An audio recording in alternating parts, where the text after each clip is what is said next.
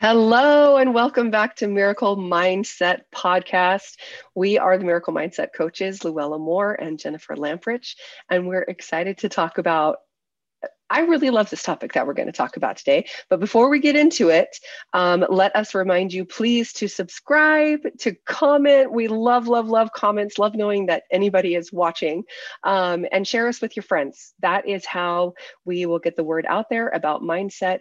We have 15 years of coaching experience between the two of us. And we know that losing weight, any type of health journey, any type of self-development journey requires a lot more than getting on the scale. It's just so much bigger than that. And that's what we like to focus on, because if you can change the 6 inches between your ears, you can change anything in your life.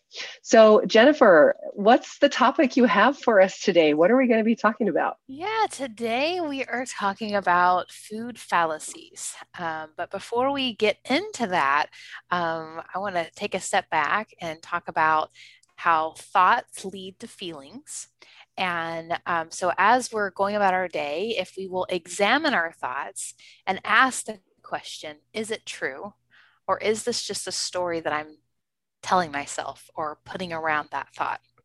Um, so then, as we as we look at our thoughts and we talk about the food fallacy, I think you're maybe paused. No.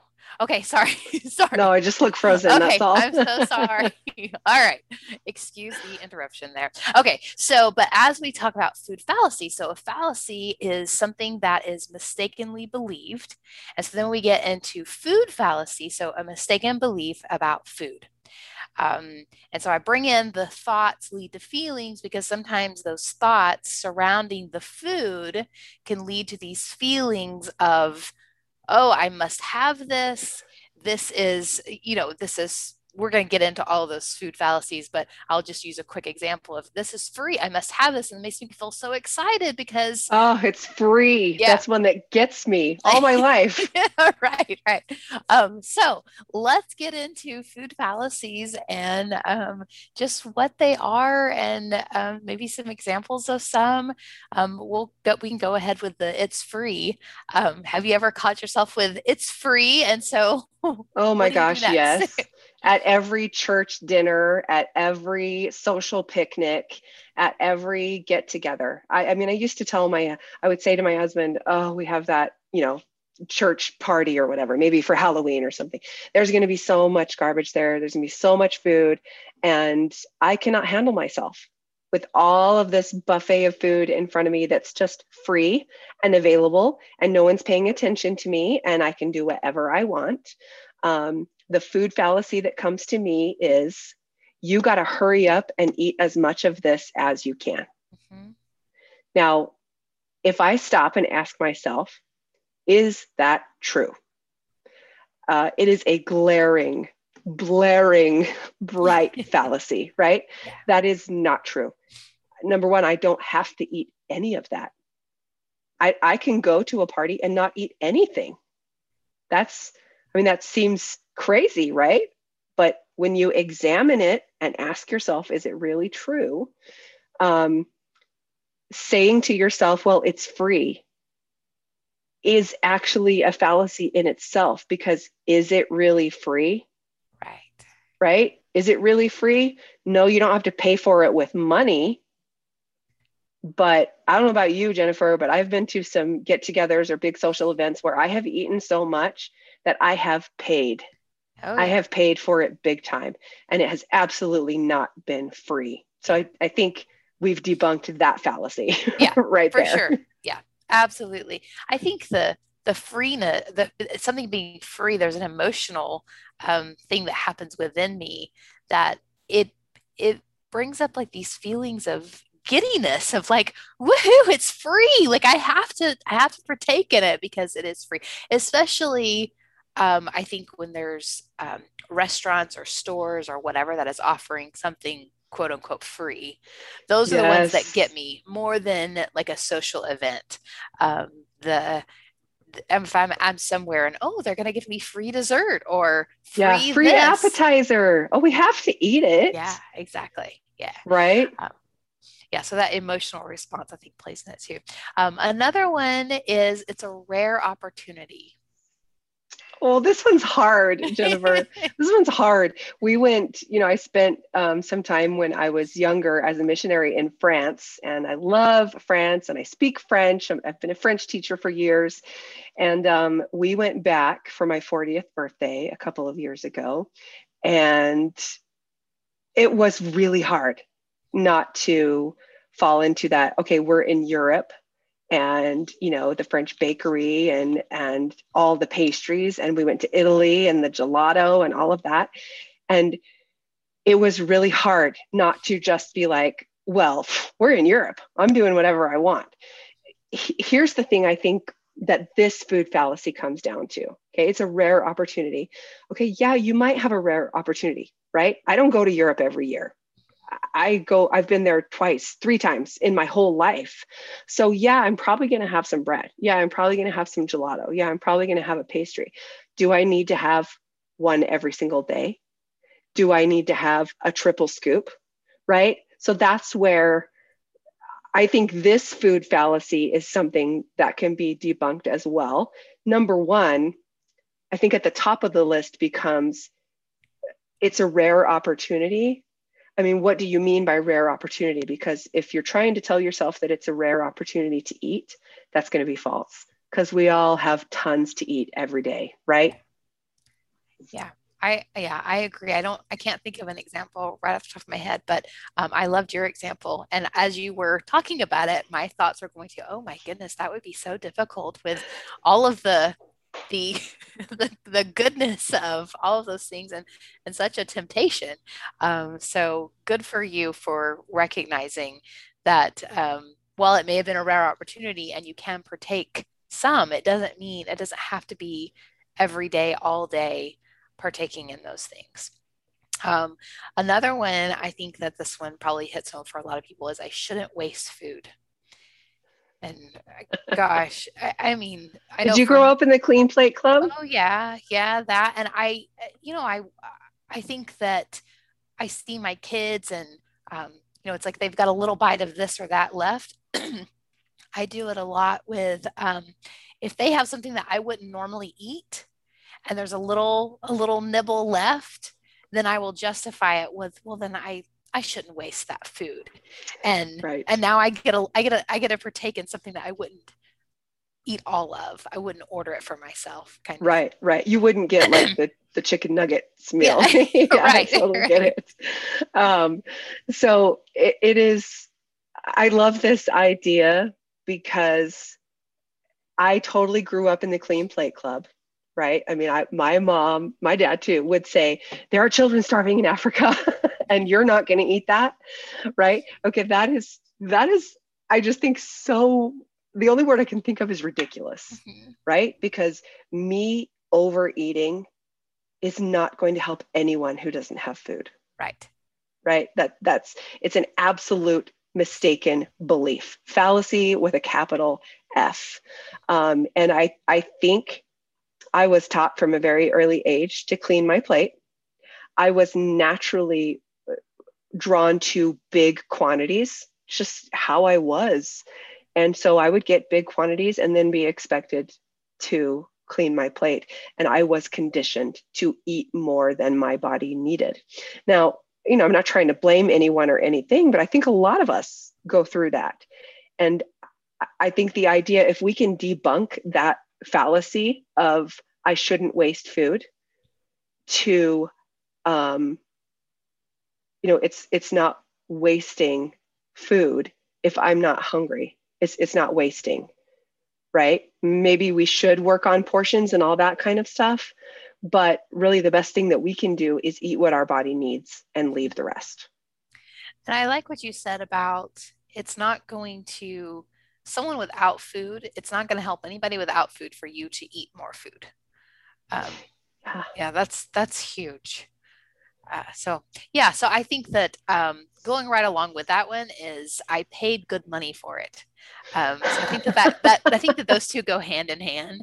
Yes, that one makes me laugh because I lived in such scarcity for such a long time around money, right? Like, I mean, I would go to a restaurant oh, please tell me I'm not the only crazy person who has done this, but I would examine the menu to see where I was going to get the best bang for my buck, right? Like I did not want the little, even if I wanted pasta carbonara, if it was a little tiny 1 cup dish or something, I'm like, oh no, maybe I'll get the burger and fries because it's bottomless fries or something, right? Because it's more bang for, I'm going to get a better deal. I'm Right. always looking for a bargain. And when it comes to food, I have, that's been a hard thing for me to overcome. It is tough for me to spend $9.99 on the salad instead of $4.99 on the burger and fries. Yeah, that's, I mean, I'm sure that I'm not going to make any assumptions, but there's a meme that has the problem with the food is that this over here is a 99-cent cheeseburger and this salad over here is $10. And so, what do you choose? Um, Not exactly going along with that, but anyways, that's what came to mind when you talked about that. But yeah, the good money for food, I have played into that too. Of well, gosh, I have to eat it because I paid good money for it, and I need to finish all of this because this was a lot of money, and justifying it, or buying into that fallacy. Well, and have you ever been eating something that wasn't even that good? Oh Or yeah. like you know you're beyond, like you're full, you want to stop. And number one, we've talked about food science in the past, right? Food is created to make us continue, to make it so that we don't want to stop, right? All of the receptors in our brain and all of that brain chemistry works against us. But I mean, I've had a situation where I've thought, I paid $25 for this plate. By darn, I'm eating the whole dang thing. Yeah. And I will sit there and make myself sick Uh-huh. because I Right. paid for it, Yeah. right? So if we can, again, debunk that fallacy, I paid good money for it. Hey, guess what? It's not going to be worth any amount of money based on how you feel. If it makes you sick or gives up your goals or anything like that, it is not worth it. Yeah, absolutely.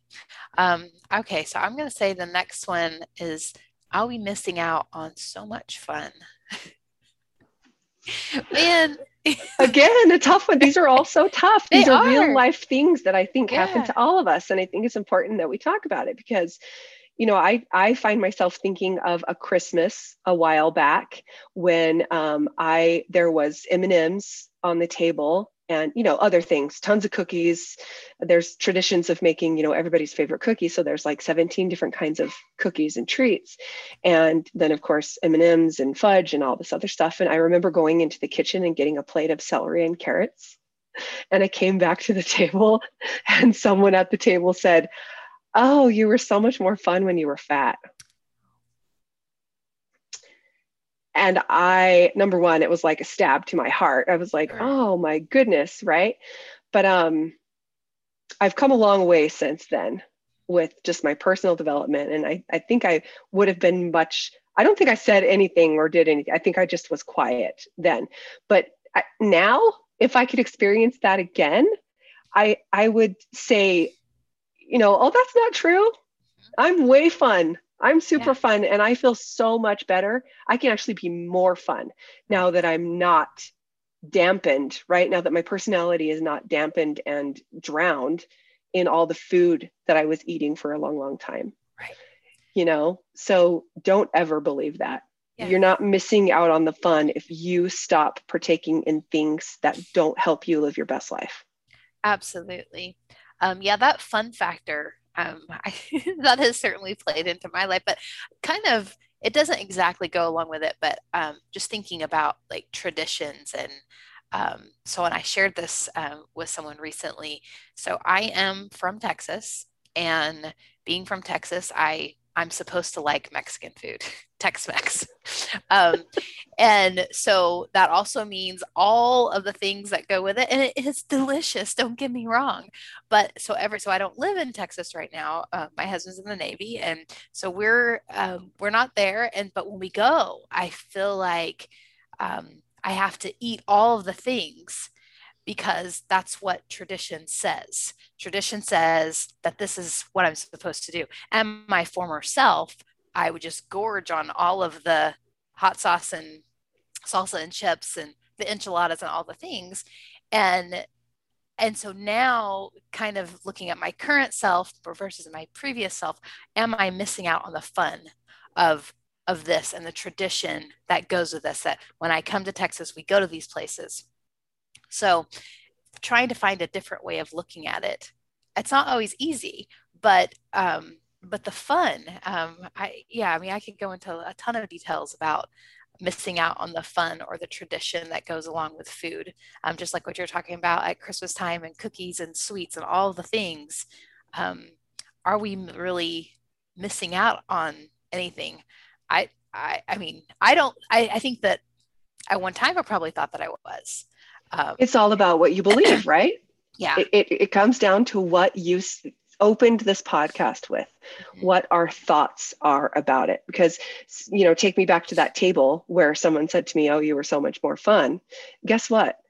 Her comment had much more to do with her than it did with me. Right.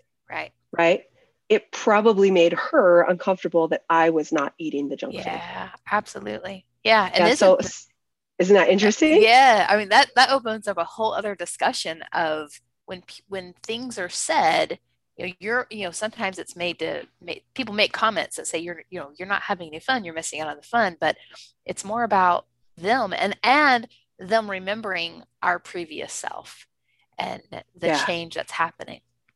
Yeah. So because, all of these fallacies become, it's time, I'm not sure exactly how to say what I want to say, but like owning your journey, owning where you are, and being okay with the decisions that you're making is a huge part of a health journey. Yeah. Right? All of these fallacies go out the window when you've decided to do something different and to own it and to be okay with it. I'm going to sit at this table with my friends and family and all of this junk food, and I'm not going to eat any because I know it's not going to make me feel good. That's the decision that I have made, but I can still participate in the fun and the family and the games, and I can get my own snack, and I don't have to listen to anything that I don't believe is true. And if I don't believe it, then it's not true. Right. That's the beauty of it. It is. I love that. I would say just one more is I love food too much. Me. Oh, yeah. Don't we all love food? Of course Absolutely. We love food. Yeah. Food is, you can't just stop eating, right?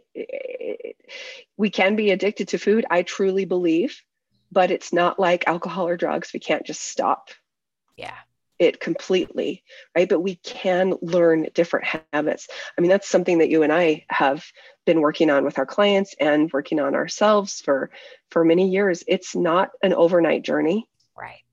None of these, overcoming these food fallacies, you will fall back into them. You will believe them at times. You will have a hard time with them. That's part of the journey. It's up and down.